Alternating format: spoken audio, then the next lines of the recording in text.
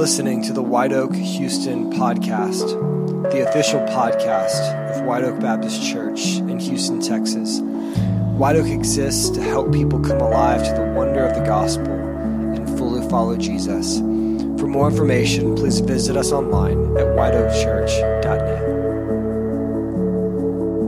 Ruth chapter 4, starting in verse 1. It's in between the book of Judges and 1 Samuel, if that gives you a little help. If you've found the book of Psalms, you're a little too far. You need to go back a little bit toward Genesis. If you don't have a Bible with you this morning, we'll also have it on the words on the screen behind me so that we can read this together as the people of God. This is the word of the Lord over us this morning.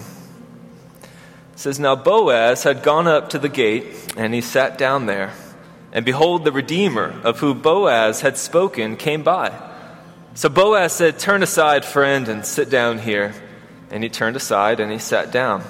And he took 10 men of the elders of the city, and he said, 'Sit down here.' And so they sat down. And then he said to the Redeemer, 'Naomi, who has come back from the country of Moab, is selling the parcel of land that belonged to our relative Elimelech. So I thought I'd tell you of it and say, buy it in the presence of those sitting here and in the presence of the elders of my people. If you will redeem it, then go ahead and redeem it. But if you will not, tell me that I may know, for there's no one beside you to redeem it, and I come after you.' So the man said, 'I will redeem it.' And then Boaz said, 'The day you buy the field from the hand of Naomi, you also acquire Ruth, the Moabite, the widow of the dead, in order to perpetuate the name of the dead in his inheritance.' Then the Redeemer said, 'Well, I cannot redeem it for myself, lest I impair my own inheritance. Take my right of redemption yourself, for I cannot redeem it.'" Amen. This is God's word. You can be seated at this time. And I just want to welcome you here this morning to the White Oak Faith family. If you don't know me, my name is James Jandell, and I'm the discipleship pastor here at this church. And I would love to have a chance to meet you after the service sometime. We'd love to invite you to our Thanksgiving meal right after the service, and I'd love to meet you there. But this morning, I hope the message that is preached will help you to find God and to follow Him wherever you're at in life. This morning, we are talking about and continuing on a story in the book of Ruth. And I just want to recap the story a little bit. You may not be familiar with everything. I just want to refresh your mind as to some of the main characters in the story. First, we have Naomi. And Naomi is this Israelite widow, and she had a husband at one point, and they went off to a distant land because there was a famine in their own land, and they had sons, and the sons married, but over time, Naomi's husband passed away. And the sons also passed away, and so she was left with 2 daughters-in-law. And one of the daughters-in-law goes back to her hometown and leaves Naomi, but her other one stays with her. And that's where Ruth comes into the picture. Ruth is Naomi's daughter-in-law, and she's a Moabite widow, but she has this amazing faith in God. She's the one who utters the most iconic phrase here in this story, where she says, "Your people will be my people. Your God will be my God." So she's this young Moabite woman who has amazing faith in Israel's God. And then there's Boaz. I like Boaz, and we're going to zero in on him this morning. Boaz is the old Israelite bachelor, right? He's an old bachelor. He's an unmarried guy, but he's a God-fearing man. He's someone who honors God. He's someone who's about redemption. And so in this story, he comes in as a type of redeemer. And so in the story, we find Naomi and Ruth coming back to their homeland, and they're destitute. They're poor. They have pretty much nothing. And so they need help in order to survive in their time period. And that's where Boaz comes in. Boaz comes in and he helps them, he helps feed them. And in chapter 3, in the last chapter that we talked about, Ruth basically goes in and does a very unconventional wedding proposal to Boaz, right? She's the young Moabite widow. Boaz is the older Israelite bachelor, and she essentially proposes to him in a very strange way, but he's kind of agreeable. And that's where we pick up our story today. Boaz has to take care of some things before he gets into it. So this morning, I want to ask the question, why is this story in the Bible? Why is it in the Bible? All right, that's what I want to talk about this morning. I've entitled my message, Trust God and Get Things Done. Trust God and get things done. Because this morning, as we look at characters in the Bible, we're going to find that the Bible is full of men and women who had faith in God, but who were also full of action and determination and pursuit. You see, faith always moves us into action. Abraham had to leave his homeland. Moses had to confront Pharaoh. Joshua had to march his armies against the enemies of Israel. Faith is not just about waiting. Faith is about living while we wait in the obedience of God. So this morning, this is what we're going to talk about, how as the people of God and as people of faith, we're still called to be people who make decisions, who take action, who pursue good things in our life and in the lives of the people around us. Because here's where most of us fall on one extreme or the other. Some people fall on this extreme and they say, you know what? God helps those who help themselves. Anyone heard of this phrase before? Pretty much everyone, I would imagine, has heard of this phrase before. God helps those who help themselves. I actually heard a statistic. There was a Christian research group who did a study on Americans, and they took a poll on the most popular verse in the Bible. And they said, God helps those who help themselves was the most well-known verse in the Bible. And I find that pretty amazing. Does anyone know why I might find that amazing? Not in the Bible. There we go. So that's not in the Bible. In fact, 76% of American teenagers say that phrase is the central theme of the Bible. We got some biblical literacy to do in the next generation, right? But there is some truth to it. I would call this kind of a half-truth, right? God does call us to work hard, and He calls us to pursue good things in our lives. And some of us fall on that side. We just don't include God in our plans. We don't pray about big decisions. We just go where we want to go. But then on the other hand, you have people who say, you know what? Let's just pray.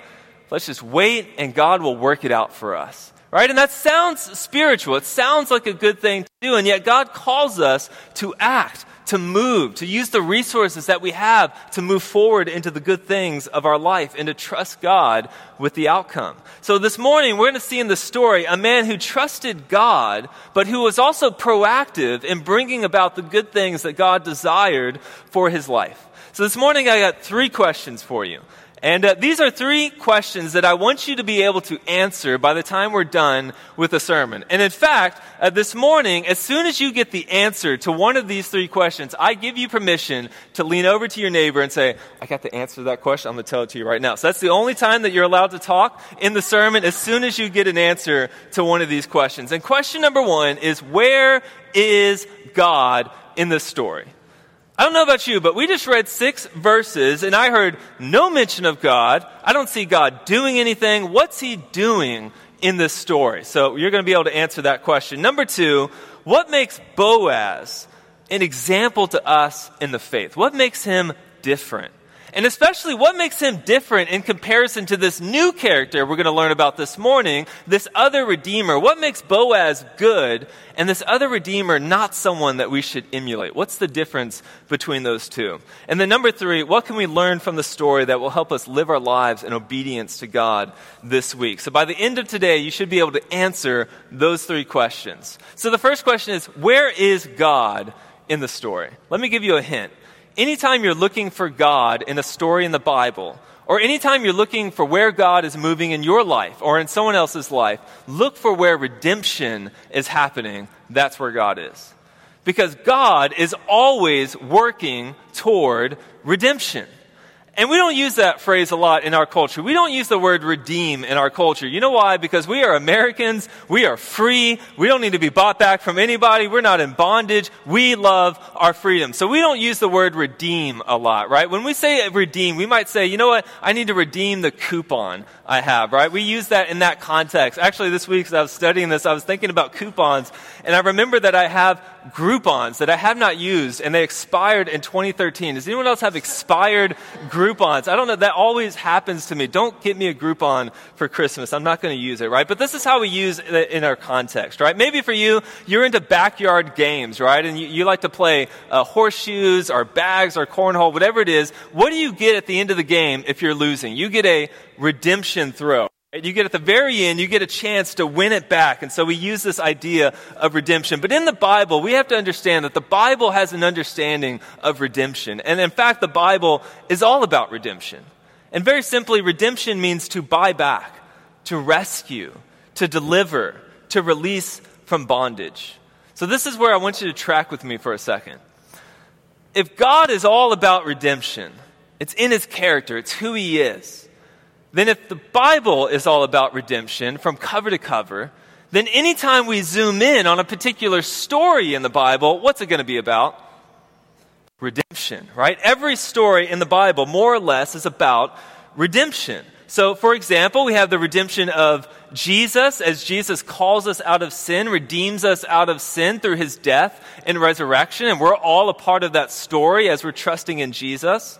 You have redemption of Israel from slavery, right? God is buying them out of slavery, bringing them out of bondage from Egypt and Assyria and the Babylonians and all that kind of stuff. And here we have a story of redemption where God rescues Ruth out of shame and out of poverty. So sometimes God works out redemption in very epic, fantastic, amazing ways, right? Think of Moses leading the people out of Egypt, and he's got all these plagues coming down on Pharaoh. That's an epic story of redemption.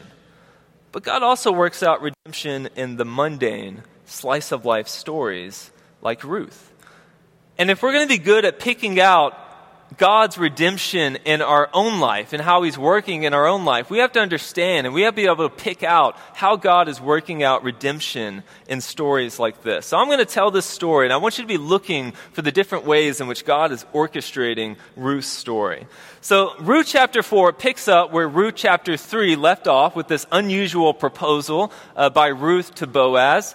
And in Ruth chapter 4, Boaz gets up and he wastes no time and he goes to the city gate. Right? We don't know how big the city was, but it probably was a big city at this time, right? And so he goes to the city gate and he hopes to catch the closer redeemer. And I'll talk about that here in a second. And I want you to notice something in the text. It says, "Behold, the closer redeemer who Boaz had spoken of came by." And I preached on this before. Anytime you hear the word behold in the Bible, it tells you to look. That something's happening here, something extraordinary, something unusual is happening here. You might be able to translate this phrase, "It just so happened that the closer Redeemer appeared." And we know that this is significant because in Ruth chapter 2, a similar phrase shows up when it says, "Ruth just so happened to come to the field belonging to Boaz." And so this implies that God is working behind the scenes. And I can imagine Boaz is here, right? He's got this restless anticipation, right? He's sitting at the gate. He knows that marriage may be in his future. He knows that redemption of Ruth may be in his future. And he's just sitting there waiting. And all of a sudden, just perhaps moments later, the closer Redeemer, the man in the way, the thing in the way of this marriage appears out of nowhere. It just reminds me of when I met my wife and some of our early dating and courtship together. I look at all the things that happened and I realize, man, those were not coincidences, right? And we as Christians and followers of Jesus do not believe in coincidences. And in this story, the writer is trying to point out and say, hey, look, God's doing something here. Now, I want us to note something here before we go on. In your version of the Bible, Boaz says, "Turn aside, friend." And if you have a different version, it may say something else, like maybe, I don't know, companion or stranger or something like that. But I guarantee you it does not say the man's name. In fact, if you were to translate this from the Hebrew, it might read Mr. So-and-so. Literally, that's kind of what it would be, Mr. So-and-so. So Boaz said, "Turn aside, Mr. So-and-so." And I want you to think about that. Why would this writer of this story, who clearly knows everybody, right? He knows Boaz, he knows Ruth, he knows Naomi, he even knows the name of Naomi's former husband and also the names of her sons. Why doesn't he list this guy's name? I want you to think about that. We're not going to answer that question now, but try to mull it over in the back of your head as we go on. All right, so in the following verses, basically Boaz goes and he calls all the leading men of the city. And he gathers them together, and they're about to enter into some legal business type proceedings, right? And so Boaz turns to the man and he says, "Naomi, who is our relative, has come back from the land of Moab, and she's selling a field. Basically, this other guy had the first right of refusal when it came to redeeming this field. So the Old Testament had this concept of kinsman redeemer, which we've talked about a little bit, but I want to explain that a little bit here this morning. So in the Old Testament, after a tragic loss in a family, or after something serious happens in a family, the closest male relative had the responsibility to act on behalf of the relative who was in trouble, who was in danger, or who needed vindication.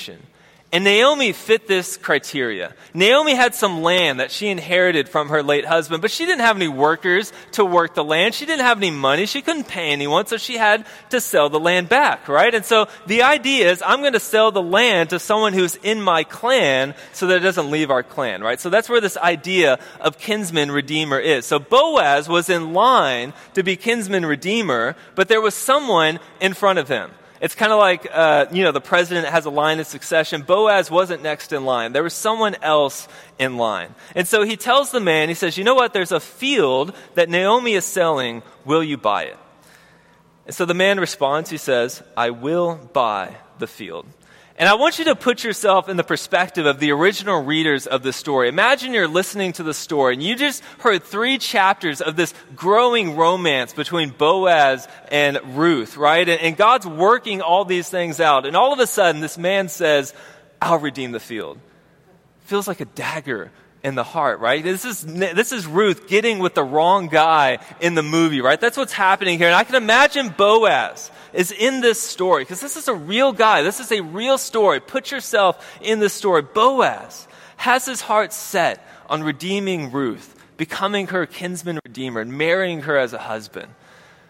And he goes to this guy, and he puts it all up on the line, and he says, hey, you're first in line. Will you do it? And the guy says, yeah, I'll buy the field. And then imagine there's a crowd forming at this point because they're at the front of the gate. Imagine Naomi and Ruth are in the crowd and they're listening on, right? And they hear this man say, I'll take the field. And you can imagine Ruth's heart drops a little bit. There's so much drama in this story. But then Boaz steps up and he reminds the man of something. He says, on the day that you buy this field, you also get Ruth, the Moabite, to take care of her and to continue on her family line. Now the guy hears that and he starts backtracking real quick. He hears that, he's like, oh, well, I got to protect my own inheritance. I'm sorry, you can redeem the field and you can have Ruth. I don't want to have her. And so it opens up this idea that God is working things out in the life of Ruth and in the life of Boaz. Boaz reminds him of his responsibility to take care of Ruth, and the man seems to have a change of heart. And this story is really important, and Boaz is really important because in this story, Boaz represents God to us. Right? When you look at the terminology used in the story, this idea of redemption, you may even, if you've read on in the verses past verse 6, it says that Boaz was going to buy Ruth. And we hear that, we're like, that's really strange language. Why would he say that? But this language, this terminology, is what God uses when he says he's going to redeem his people out of Exodus and out of Egypt and out of Babylon and Assyria. So Ruth is a story that shows us that God is working out our redemption together. This little slice of life story is meant to remind us that God is always working for our redemption. And here's the problem. It's so much easier for us to see God working out redemption in other people's life than in your own life, right? You look at other people's life and you look at the good things happening in their life, and you're like, man, I'm a little jealous of what God is doing in that person's life, right? But in your own life, all you focus on are the problems, are the sin, is your checkered past, all your failures, all these things, but you fail to see so often how God is moving in your life. So we must see this story as a call for us to recognize that even though we don't know exactly what happens at the end of our story, God is always working toward redemption, and we can know that he will work things out for us. We are Ruth in the story.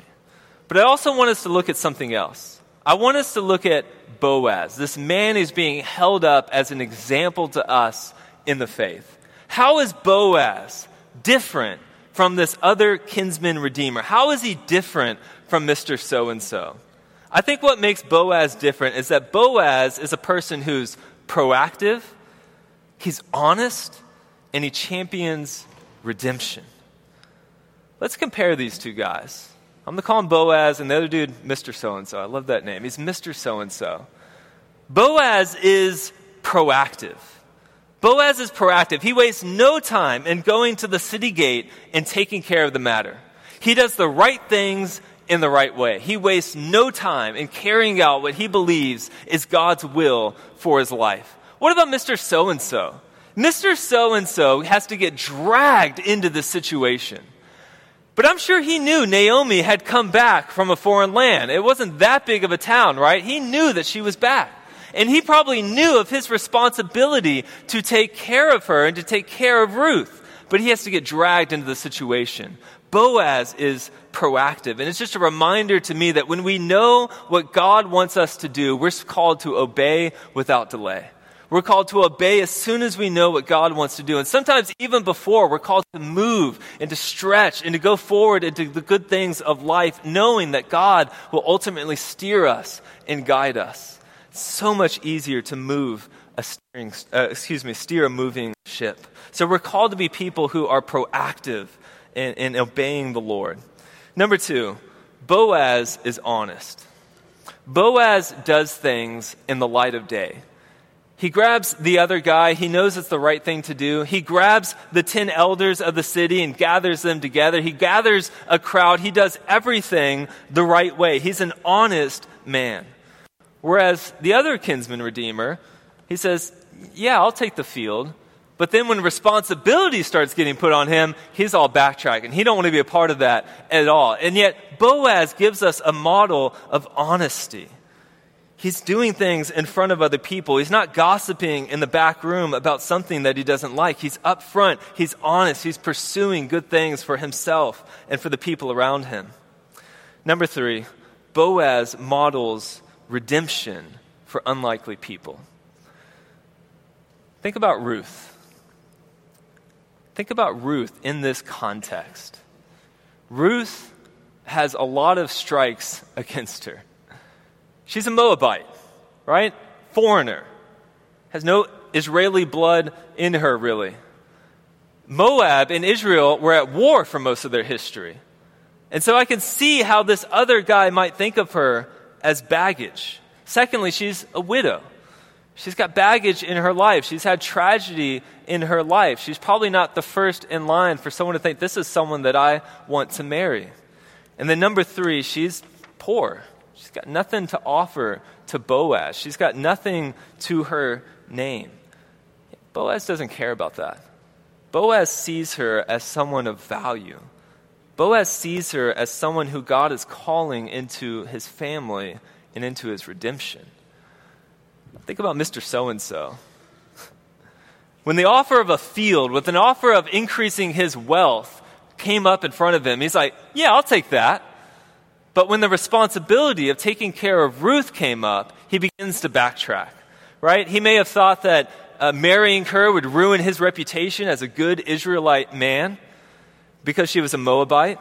Maybe she was undesirable because she was a widow.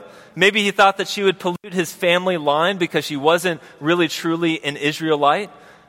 Spoiler alert, later on in the story, as John's going to preach next week, King David comes from her line, so this dude got it way wrong. Think about it.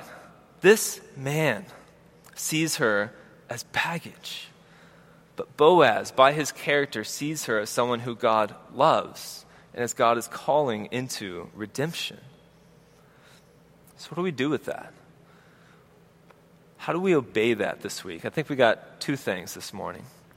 Number 1, trusting God doesn't mean sitting on your hands. Trusting God doesn't mean sitting on your hands. This notion that waiting on the Lord entails that we just pray and wait and do nothing is not very biblical.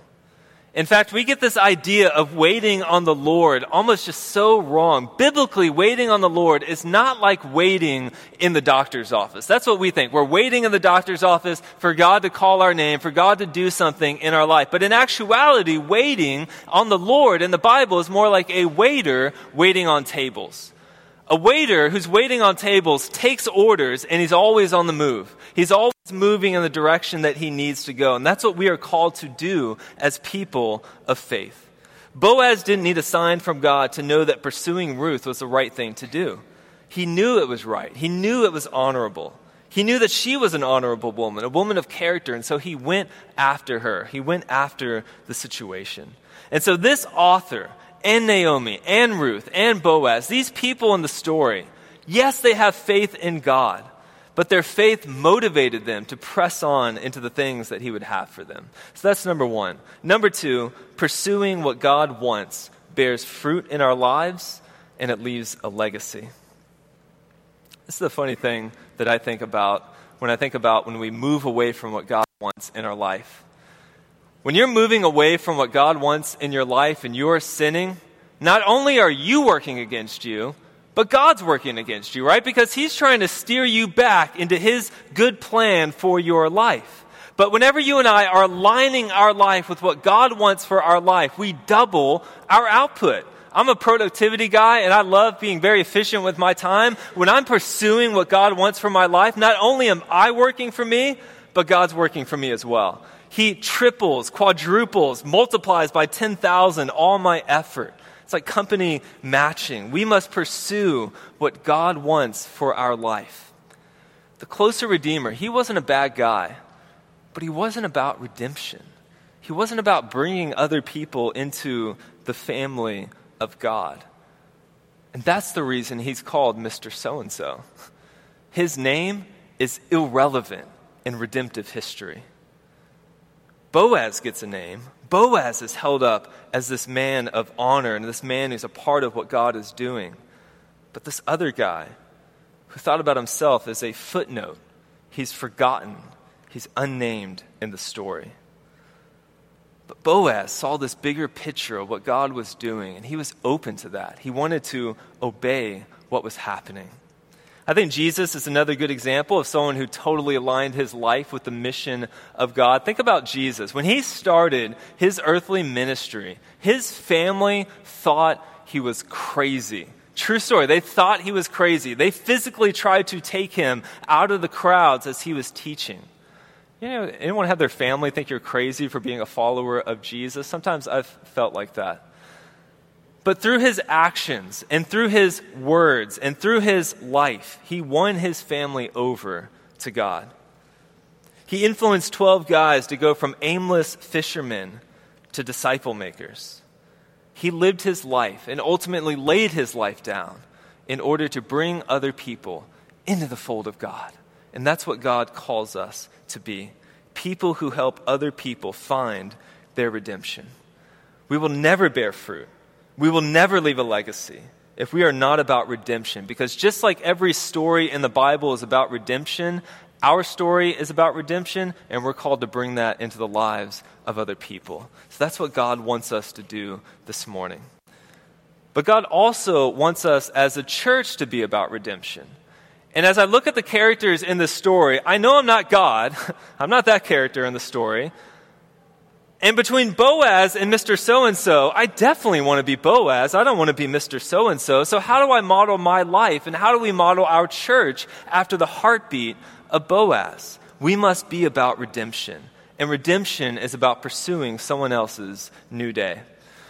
This morning, it's amazing sort of coincidence of God that we're voting on the New Day vision on the day that I preach on this text. And I think it's just amazing as we think about the heart of Boaz, how we're supposed to be called to be people and called to be a church that aligns ourselves with the heartbeat of God. This morning, as we vote on this proposal, we are trying to position our church to be people who are beckoning the masses into the family of God. This is what we want to be about as a church, and this is what we want to be about in our individual lives. As I think about the heart of Boaz, I cannot help but think about his heart for the outsider. And I think that Ruth perfectly parallels the outsiders in our church. Look at some of these similarities. She doesn't fit our religious criteria, but Boaz blesses her anyway. Her background and history would have been frowned upon by the religious people of her day, but Boaz doesn't care. He blesses her anyway. Ruth probably knew next to nothing about the Bible that she had, but she was seeking God nonetheless. And Boaz invited her to know more about God's redemption.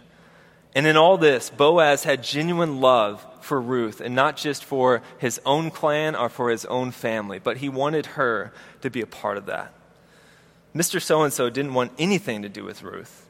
He only wanted to protect his inheritance and his customs. Like Boaz, I think the New Day vision is about aligning ourselves with the heartbeat of God and for who he's about. So as we draw to a close this morning, I want to zero in on a few final truths that we can take with us this morning. Number one, we are all Ruth in the story. And like Ruth, we are called to be people who are trusting God even when he has not worked everything out in our life. We know that God is working for redemption, and we're called to see where he's working even when it's not miraculous, even when it's not what we would expect. This morning I wonder, can you see the subtle places where God is moving and orchestrating your life? Or are you looking for a miraculous plague to happen on the things that are hurting you? Are you looking for something miraculous in your life? Or are you content with the subtle things that God does to move us toward where he wants us to go? Are you trained at seeing these things? Number two, we still have to do the work.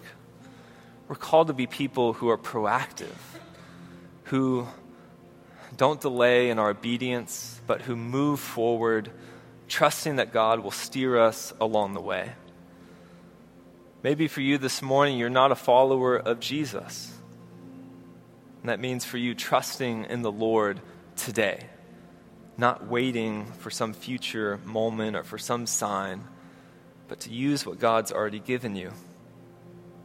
Maybe you got something going on in your marriage or finances or some sin in your personal life, and it's good to pray about it, but it's also good to move forward in obedience, to be proactive in addressing these things in your life and seeking help, and seeking the help that God provides us through natural means.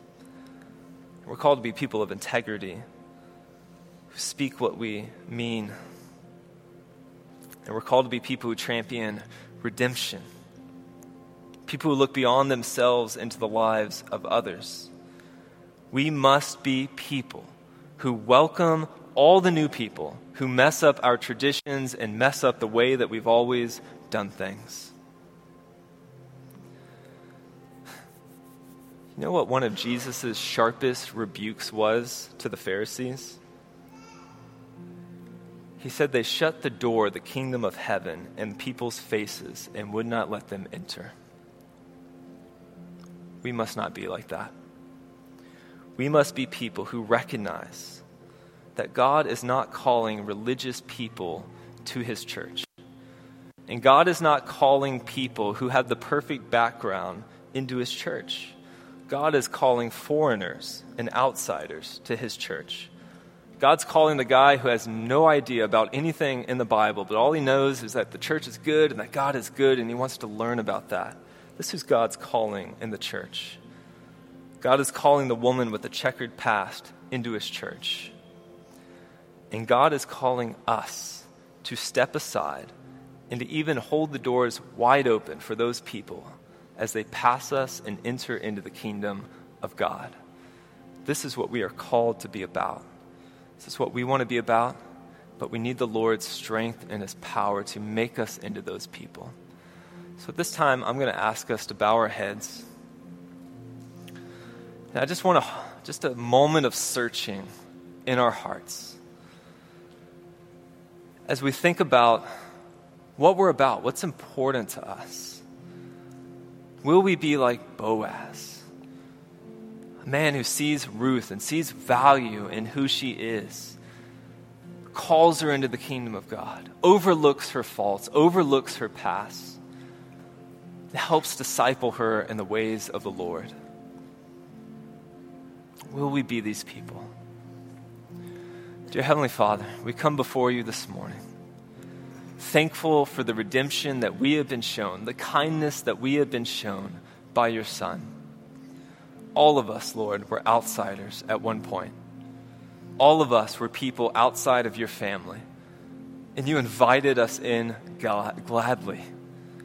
So I pray, Lord, that you might allow us to be people who have open eyes and open hearts to be redeeming others in our life. That family member who we think would never come to believe in Jesus, would never come to church, maybe not give up on them. May we welcome new people in our church, Lord, as they enter into our midst, as we recognize the family of God is always growing and it's never shrinking. We love you, and we ask that you would empower us to be these kind of people, these Boaz-type people. It's in the name of the Father,